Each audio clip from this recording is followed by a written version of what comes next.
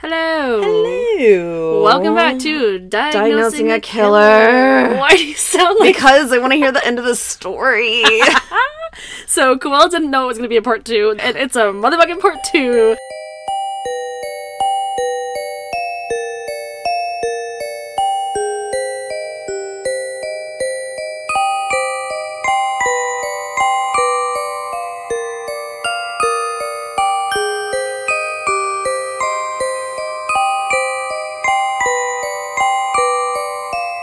Thank you guys for joining us. Hopefully this reaches you about like 2 days after the part 1 comes out, so you wouldn't have to wait that long. And I'm really excited to get going. Podcast movie magic makes it seem like I've waited this whole time with y'all, but I waited all of maybe a minute for Kenna to just switch to the next file. Just open up a new tab and just start recording again. I'm going to get to know before everyone else. So, we're going to get on with part 2 of Patrick Kearney. In part 1, we talked about his hella long list of victims. I'm sorry that you had to sit through that, but it's very important to show what a piece of shit this guy is. Yeah. We talked about his on-again, off-again relationship with David, who seemingly left about a couple years before this, but all of a sudden he seems to have been there the whole time. Apparently. So, we're going to get into... That was a big twist. I did that on purpose. Thank you. Anyway. It was good. It was brilliant. How much does this guy spend on trash bags? Honestly, though, they'll find his stash in a little bit. His stash of trash bags. His stash of trash. Now, where we left off, they had just pinned the murder of John on Patrick and David. So police are honing in on them. Police arrived on the doorstep of Patrick and David, who just invited them to go ahead and come on inside. The two appeared to be very relaxed and concerned about the boys that were missing, but expressing their shock, but also seeming adamant that they were both completely innocent. While the police were there, they gathered fibers from the carpet. They did this because for the first time in all of the trash bag murders, there was some carpet fibers left on the tape that sealed the bags. Idiots. He got fucking sloppy. Dummies. As it turned out, the carpet fibers from the house were an exact match with the carpet fibers on the tape. You don't say.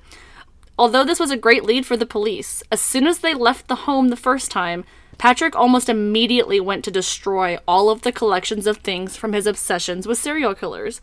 Wow. They see all that shit, they're gonna be like, that's really weird. Yeah, exactly. So he destroyed all of that in case the police came back to look further. A little while later, police sure enough showed back at the Kearney Hill home and asked the two men for samples of both of their pubic hairs and a sample of the hair from their dog that they shared together. Why did they need this, you ask? Investigators had also found hair evidence on John's body, so Patrick was getting really fucking sloppy. Yeah. This probably had something to do with the fact that he must have thought David was coming home soon, so he had to be quick, and he was just forgetting to get rid of all these fibers, right? Quote, unquote. Yeah, he rushed. He rushed to get that done. The two men complied and gave their hair samples as well as the dog's, but as soon as detectives left, they began to get worried that it was not going to go well for them. Well, if it wasn't already obvious, all of the evidence matched with the hair samples given, and it was perfect evidence to get a search warrant for the home. So this is the end, right? They're caught. Case closed. Yeah. The police did not waste any time showing up to the house with a search warrant. But when they arrived and knocked, wouldn't you know it, nobody answered the door. Oh, I thought you were going to say the house is on fire. That would have been a twist. That would have been a big twist. They proceeded into the home and found that David and Patrick were nowhere to be found. They had fled to El Paso, Texas, in order to escape capture. Damn. And then I was like, oh no, it's going to be like a murder, unalive situation. Yeah. The two men not being there did not stop police from conducting their search, and what they found was hella damning. A hacksaw was found, and was clearly the tool used to dismember most of the bodies. However, the blade had been replaced, so it was unlikely that there would be any evidence on it, because it was a new blade. You'd think so, but Patrick was not a brilliant cleaner, and he missed some blood and tissue that was actually wedged in the corners of the handle of the blade. The samples collected were a perfect match for John LeMay. Interesting. A search of the bathroom uncovered blood everywhere. Not visible to the naked eye, but under luminol, it lit up like a Christmas tree. Police also found numerous rolls of nylon filament tape, very eerily similar to the tape used to secure the garbage bags. Dummies. Dummies. When the authorities searched Patrick's work office at Hughes Aircraft, because he was somehow still fucking working there, they found the same industrial-style garbage bags used in more than 20 murders, which were all immediately linked to him after this. So he was stealing them from work? I think he was stashing them at work. Oh, maybe he was stealing them from work. I don't know. Yeah.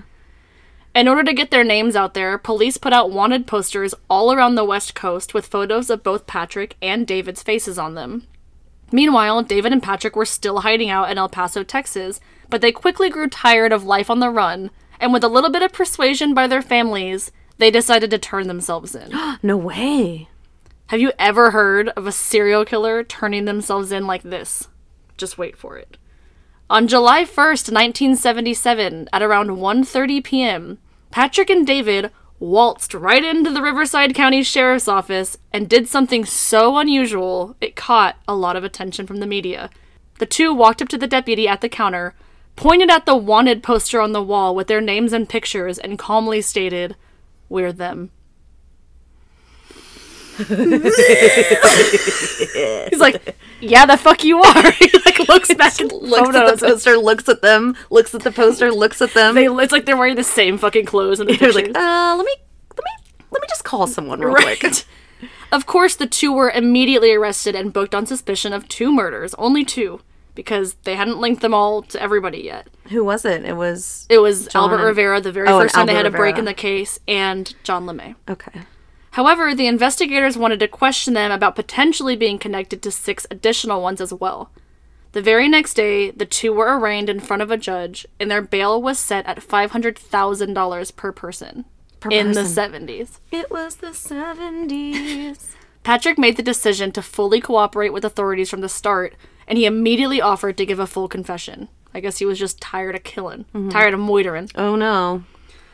During this confession, he stated, quote, "The murders excited me and gave me a feeling of dominance. The mere idea of murdering a person was, quote, sexually exciting." Fucking disgusting. When the detectives began to question him about targeting Marines and plying his victims with drugs and alcohol, Patrick stared at them blankly. When they further pressed the issue by asking him if he had ever inserted anything more than his penis into the rectums of his victims. Oh no, they think he's someone else. Patrick answered, stating he had used towels on his bathroom floor while he dismembered the victims to keep the bodies from leaking fluids all over the room. However, detectives were not satisfied with his answer, so they continued the same line of questioning, mostly because they wanted to be able to close the books on all of the freeway killings that were happening around the time. Their questions continued. Quote, "Did you ever torture your victims? Did you ever shove anything in their rectum for the joy of doing so?" Now, I'm sure you remember this because you brought the case, but listeners, do you remember that we talked about Randy Kraft, the fact that he would frequently put things in his victims' rectums, so police were just trying to figure out if Patrick were responsible for all of these murders or just some? Right, and Kraft was also known to pick up Marines. Mm-hmm. Yeah. After a few more questions, Patrick began to understand what they were trying to find out. Because he also studied the serial killers, right? Oh, no. He shook his head at police and said, quote, "I'm not the wooden stake." It seemed as though he knew precisely what authorities were trying to get him to confess to doing. However, the process of impaling, torturing, strangling victims was not something he was capable of, as he preferred a small caliber bullet to the head. As if this was not creepy enough, Patrick appeared to be offended when authorities compared him to the likes of Randy Kraft and William Bonin. He's like, could you imagine? I'm my own motherfucking person. Like, he has pride in his work. And I'm not sloppy like those motherfuckers. Well, I don't know if he's not sloppy. He was. He was at the end. But, yeah, to be offended that you were, like, accused of doing someone else. Like, no, I would never do that. Well, that is beneath me. It's like Andre Chikatilo. He's like, oh, I'm not a thief. I've never stolen anything. I murdered all these people, but I am not a thief. But I'm not a thief. And that was the one thing he could not stand to be called. Yeah. The original investigation into the trash bag murders began on April 13th, 1975, when the remains of 21-year-old Albert Rivera were discovered along Highway 74. His dismembered body parts were found in industrial-style garbage bags. However, in Patrick's confession, which happened in both letters and conversations, he admitted that his killings actually started in the mid-60s. He eventually led detectives to where he buried, quote, George, one of his first victims. They actually don't know if that's his real name, but that's what he referred to him as. Mm-hmm. Everything he spoke about regarding that murder lined up perfectly, showing police that he was not fibbing. Patrick confessed that after he killed George, he was so paranoid that he did not kill again for another year. When nobody showed up to arrest him, he figured that he had gotten away with murder. Detectives also interviewed multiple people around the life of Patrick, one of whom was his former neighbor. She recalled that she did occasionally hear gunshots close by, but she never thought that they were coming from their home. Yeah.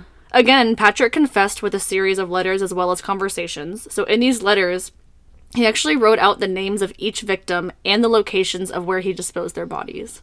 Sounds like Kraft again, right? Because Kraft had the journal and the photographs and everything, and he gave them all code names. God, it's awful. Yeah. He told police that he preferred to dump bodies in the desert because of the various insects and animal that could carry off the evidence before someone realized that the body was there. He told the detectives, quote, "Things disappear very rapidly in the desert. You can put a small animal on an anthill and it disappears right in front of your eyes." Wow. Which is really gross. Because that shows that he fucking did that. Right, that he's done it before. As the detectives were putting together this story of Patrick, they realized that he was not as perfect as he seemed as getting away with murder for so long. In fact, there were actually numerous occasions that he found himself in potential danger of being caught. He recanted that one of the times he had killed a victim, he was driving out to the desert to dump the body when he was faced with a flat tire. He pulled the truck over in order to change the tire, but found himself in a bind and was forced to call a tow truck in order to take his truck to a nearby service station. With the body in it? Patrick recalled that when the tow truck showed up and took his truck to the station, all he was able to do was stand by and watch as they fixed his flat tire for him, all the while garbage bags in his back seat containing the dismembered body of his most recent victim. Holy shit. He stated that he remembers sweating bullets the whole time, but for some reason he was able to leave that day with a new tire and no suspicion. Another time he recalled that he was almost caught was when he was out canvassing potential dump sites and he accidentally locked his keys in his car. He decided it was probably safer for him to try to jimmy the lock open with a coat hanger rather than call for assistance.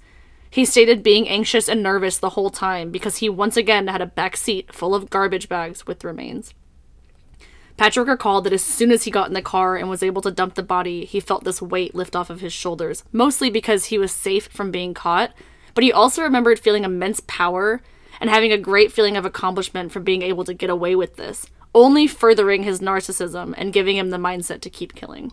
That is absolutely incredible. Twice that we know of that he's willing to confess that he almost got caught. So we've heard all about Patrick's interrogation and confession, but what about David? Yeah, what about David? Was he an accomplice? Or was he able to keep this secret all these years with Patrick? Or was he really left in the dark the whole time? The Riverside County District Attorney convened a grand jury to determine what Patrick and David's charges would be. But after only 3 hours of hearing the evidence, the jury actually decided that they would not indict David Hill on any charges at all. Oh, that's some horse shit. How do you not know that? We've heard it before, folks, where people don't realize they're living with serial killers or serial rapists. But, like, there was clearly evidence all throughout the house. Yeah. Like, clearly. He probably saw his fucking shrine to, like, Brady Kraft and, like, the Zodiac Killer and all this stuff. Of course. Upon receiving the news that David is clear and good to go, his public defender, Malcolm McMillan, picked him up from jail under the guise of secrecy in order to protect him from the mob of reporters and journalists that were outside. Once he was officially a free man, David went back home to Lubbock, Texas. In a press release following David's release, Riverside District Attorney Byron Morton said, quote, "The evidence against Mr. Hill was weak." He also added that the information gathered by investigators ultimately exonerated David, and he was not shocked when the grand jury decided to not file any charges against him. Lastly, he stated that he did not believe that there was sufficient evidence to prove David guilty beyond a reasonable doubt in Superior Court. According to Patrick, David was, quote, neither involved in nor aware of the murders. He took the fall for everything. And I don't want to say he took the fall because he did it, obviously. It's Lee and Ty all over again, yeah. He claimed sole responsibility, and he admitted to committing the murders while David was out of the house after one of their many fights. I mean, it kind of makes sense. He was usually gone. It's true. And that's, you know, even Tyria was like, I don't want to hear anything you do out there. Yeah. Not only because it probably grossed her out. Yeah. Because she didn't want Lee prostituting, but she also didn't want to be like, no, in case any shit goes down, I'm not going to be responsible for this. Yeah. Now we're going to talk about the trial now. Patrick's attorney wanted to go for a not guilty by reason of insanity plea. However... As they do. Yeah. However, going against his attorney's wishes, Patrick ultimately switched his plea from not guilty to guilty. Just, it's so in right now. Just to plead guilty. He's just so random. It's just, he's quirky. He's quirky. He pleaded guilty to the original 3 murder charges, his only request being that he receive his sentence immediately and not be given the death penalty. So he didn't want any time between sentencing and incarceration, and he didn't want the death penalty. Put me away and let me rot in a cell for forever. Yeah. This was a moot point, however, because the death penalty apparently didn't go into effect in this area until August of 1977, and every murder he committed was before this point in time. So the death penalty wouldn't have been an option to begin with. Yeah. Fucking dumbass. I just don't want to die. Right. I read elsewhere that the death penalty went into effect for specific crimes in 1973, but I think it was just special circumstances that made this one delayed. I'm not exactly sure. Like, worse than committing that many murders? Well, I think it was, like, the area. I don't think it was, like, what he did. I think it was, like, the area that he was in, or maybe the area of the crimes. I really don't know. It didn't really explain much about that, but either way, he wasn't going to get the death penalty regardless.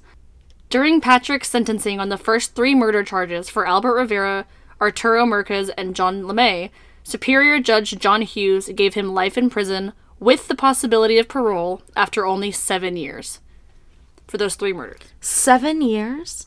Yeah. He stood in court again for the rest of the murder charges. 18 to be exact. I'm not sure why he was tried in 2 separate trials. However, this is just how it played out. Okay, I'm just reading from the fucking They gave him an ankle monitor and sent him on his way. Yeah. This time, he was sentenced by a Judge Breckenridge, who stated, quote, "This defendant has certainly perpetrated a series of ghastly and grisly crimes. I can only hope the Community Release Board will never release Mr. Kearney. He appears to be an insult to humanity." Damn. Hell yeah.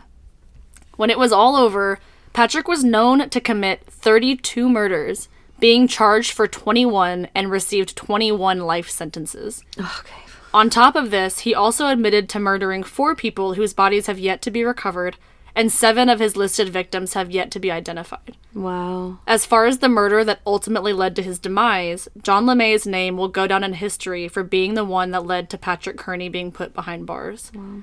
It seemed like such an innocent comment, stating to his neighbor that he was going to meet a man named Dave. However, it's that comment specifically that would nab Patrick for good. I have full body goosebumps. Even more interesting that David allegedly had nothing to do with the crimes and was more than likely inviting John over just to hang out, but he was the link between John and Patrick. Right. John's mother was quoted saying later about the murderer, quote, "I feel like John helped. That's the one consolation." She also went on to say, quote, "I hope they can find out what makes somebody kill like that." John's mother described him as a loving boy who made friends easily, including girlfriends, and who had never caused her any heartache before the learned circumstances of his death. Many other people were questioned about the 2 men between the time they were suspected and the time that Patrick was convicted.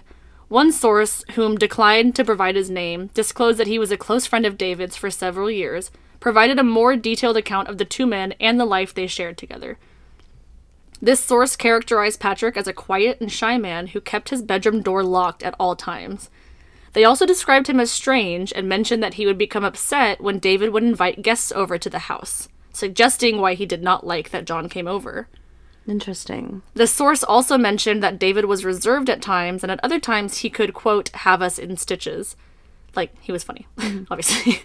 Or he didn't stab us that. He left us in stitches. He also mentioned that over the more than 5 years that him and David were close, there were only 2 encounters that suggested to him that violence may have played a part in Patrick and David's relationship. He said that once, David displayed for him a small gun that was kept in the house, and on another occasion, he was with the couple in a small plane piloted by Patrick when David asked Patrick to engage in a sexual act. When Patrick refused, David opened the aircraft door and threatened to throw Patrick out. What? It was unclear whether or not this was serious, but it kind of seemed to be a joke. Like, they were like, but I don't know. Like, fucking, he's flying the plane, you're gonna throw his ass out. How are you gonna land this thing? That's, oh my god. So right? That's like That's so extra. It's That's like one so of those relationships toxic. you don't want to be around because it like makes you like secondhand uncomfortable. Oh yeah. During much of their friendship, this source stated that David always seemed to struggle with some type of guilt, and he said that he always seemed afraid of going to hell and felt as though he was living in a nightmare and wanted to make up. This kind of tells me that he knew more than he let on about the murders, just saying. However, the source stated that he was always chalking this up to David having a hard time accepting his homosexuality. He also stated that he detected some type of psychological hold that Patrick had over David, and others mentioned noticing things of the sort as well. Speaking of psychology, this is a true crime mental health podcast. A psychiatrist who interviewed Patrick after his arrest determined that he had an IQ of 180. What? Which is well above what is considered to be genius, which would be 140. Okay, I thought it was like 130, 135. The highest IQ ever recorded is a 225. Fucking, like, you, like, controlled the universe. Who was that? Stephen Hawking? No, it was some child. Oh. So 100... No, it was just some child. Yeah, it's just some kid. 100 is considered average. Above 140. 140 is genius, quote unquote. Okay. Didn't Kemper have like a 140 or a 136 or something? I actually don't know. That's a good question. I think Kemper had a pretty high IQ. Look it up. Googling. So, again, he has an IQ of 180, which is baffling, putting him at the intelligence level of others such as Stephen Hawking, Albert Einstein, Leonardo da Vinci, and others that made the books, of course. 180 is ridiculous. That is a lot. What is it? Kemper, he had a IQ of 145. Oh, wow. That's why I was like, I knew it was something ridiculous. Well, and then, okay, look, this is, get this. The psychiatrist suggested that this extremely high IQ could explain how Patrick was able to get away with murder for as long as he did. He could outsmart anybody, become insanely persuasive, charming, and likable. This also gave him the knowledge to cover his tracks and evade the police for as long as he did. Wow. Today, Patrick is 82 years old. Today? And he is still being held at Mule Creek State Prison in California. 82. He has been known to write essays, even having some of them published over the years, which is wild.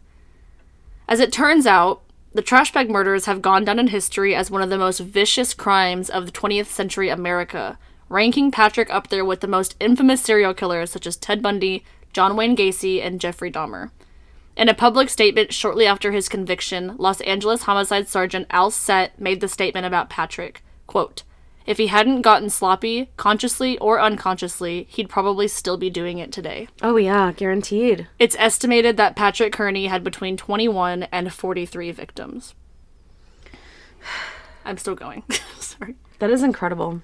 Now, it's very clear that on top of being a heinous killer, Patrick suffered from a number of different issues. He was a necrophiliac from the start, a pedophile, a zoophile, which is animals, of course, yeah. and child molester.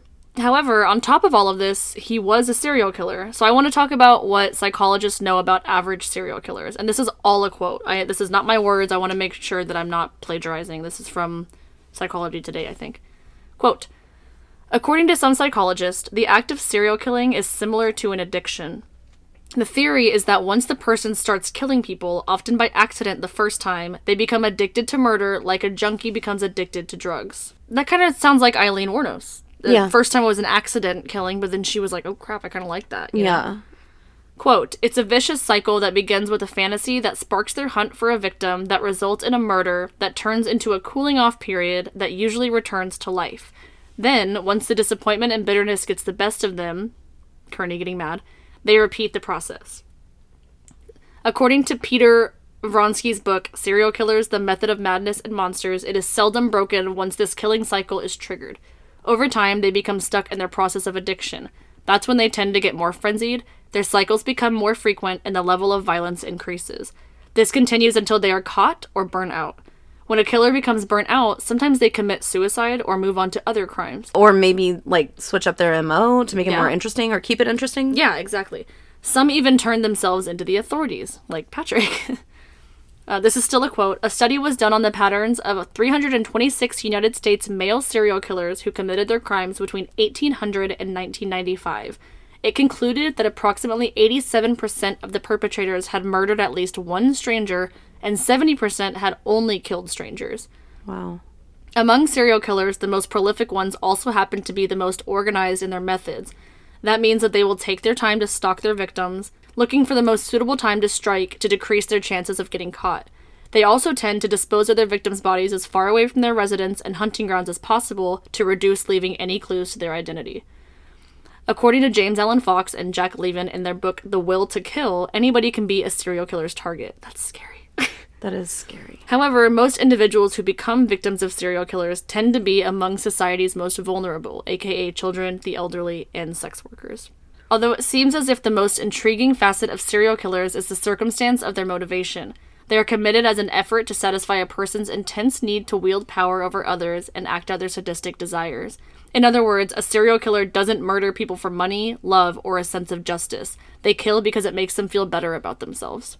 Damn. And again, I want to be clear, that's not my words. Those are verbatim from an article I found when I was researching. This being said, though, while I do not believe that Patrick was mentally ill, he's absolutely a sociopath. I know that word's kind of outdated, but that just makes him even more unpredictable and dangerous. But even necromania or necrophilia, that's an idea. Yeah, that's a mental disorder.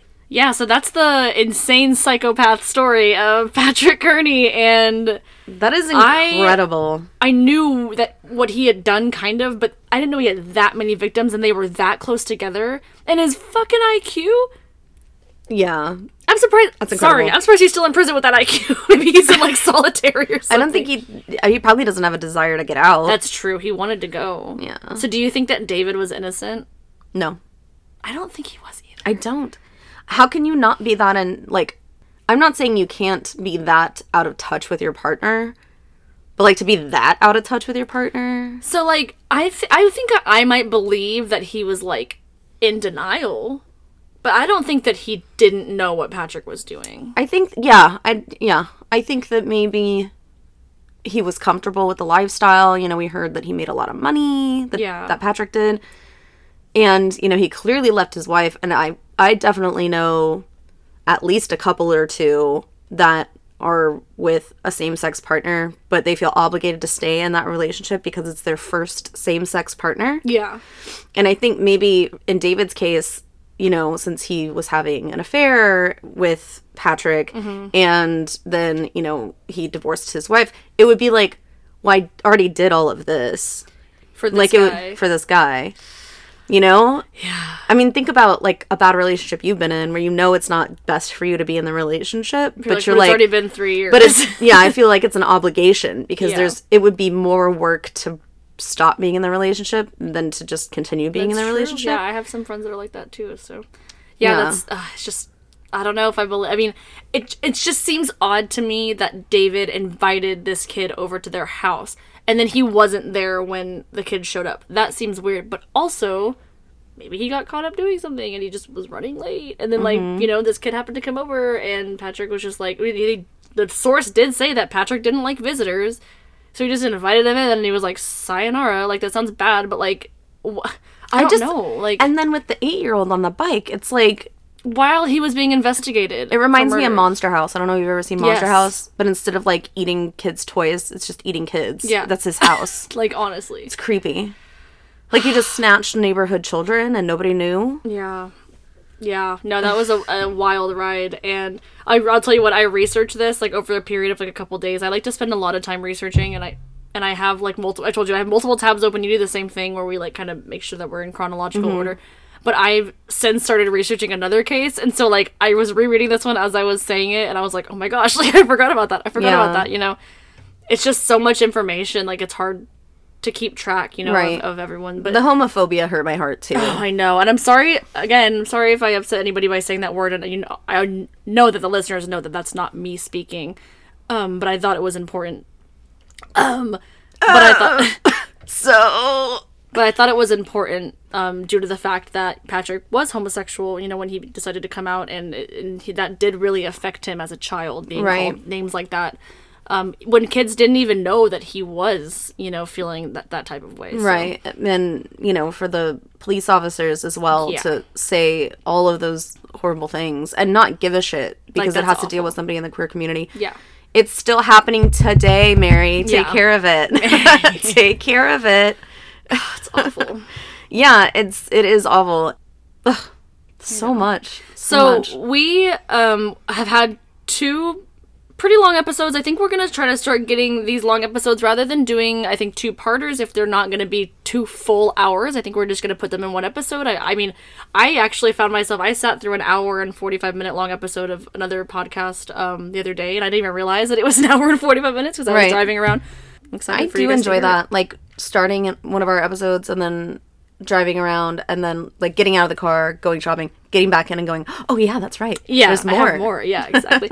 And I think that we both talked about potentially maybe, like, taking a little bit of a break for the mental breakdowns and just focusing on these big cases because we want to start putting out, now that we've kind of established ourselves as a podcast, we want to start putting out those big name killers that you guys have been waiting for, you know, Ted Bundy and you know, BTK and anyway, so yeah, I'm really excited to get the ball rolling on those big names. And if you guys have any suggestions, please let us know. Again, send us an email, diagnosingakiller@gmail.com. Do you want to do the handles this time? I feel like I do them every time. I have no idea what they are. I always zone out at the end.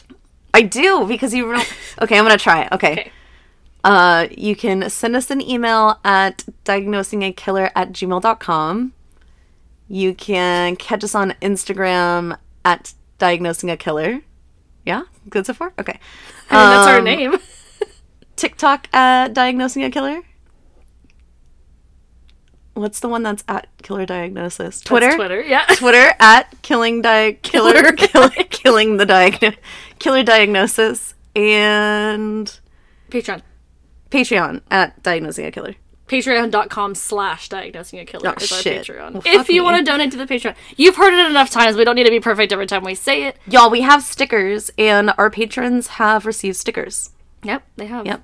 And we put them on the back of our phones. They have QR codes. They have our handle, and they have our QR code that takes you right to our RSS page. It's true. You could put it on the back of your phone. You could put it on your dog's head. You could put it on, like, when you walk your dog. I don't know. You can put it on your butt cheek. You can put it on your butt cheek. Yeah, put it anywhere. That's fine. On your forehead if you want. That's totally fine. If you want to get it tattooed, that's also cool. Oh, yeah. Oh, shit. Could you imagine? That would be awesome. Dope. You just gave me an idea. Oh, my God. Stop.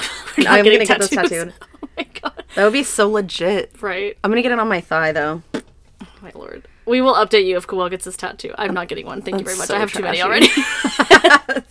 All right. We will see you guys soon. Please keep listening to us. We love you. We love you. Bye.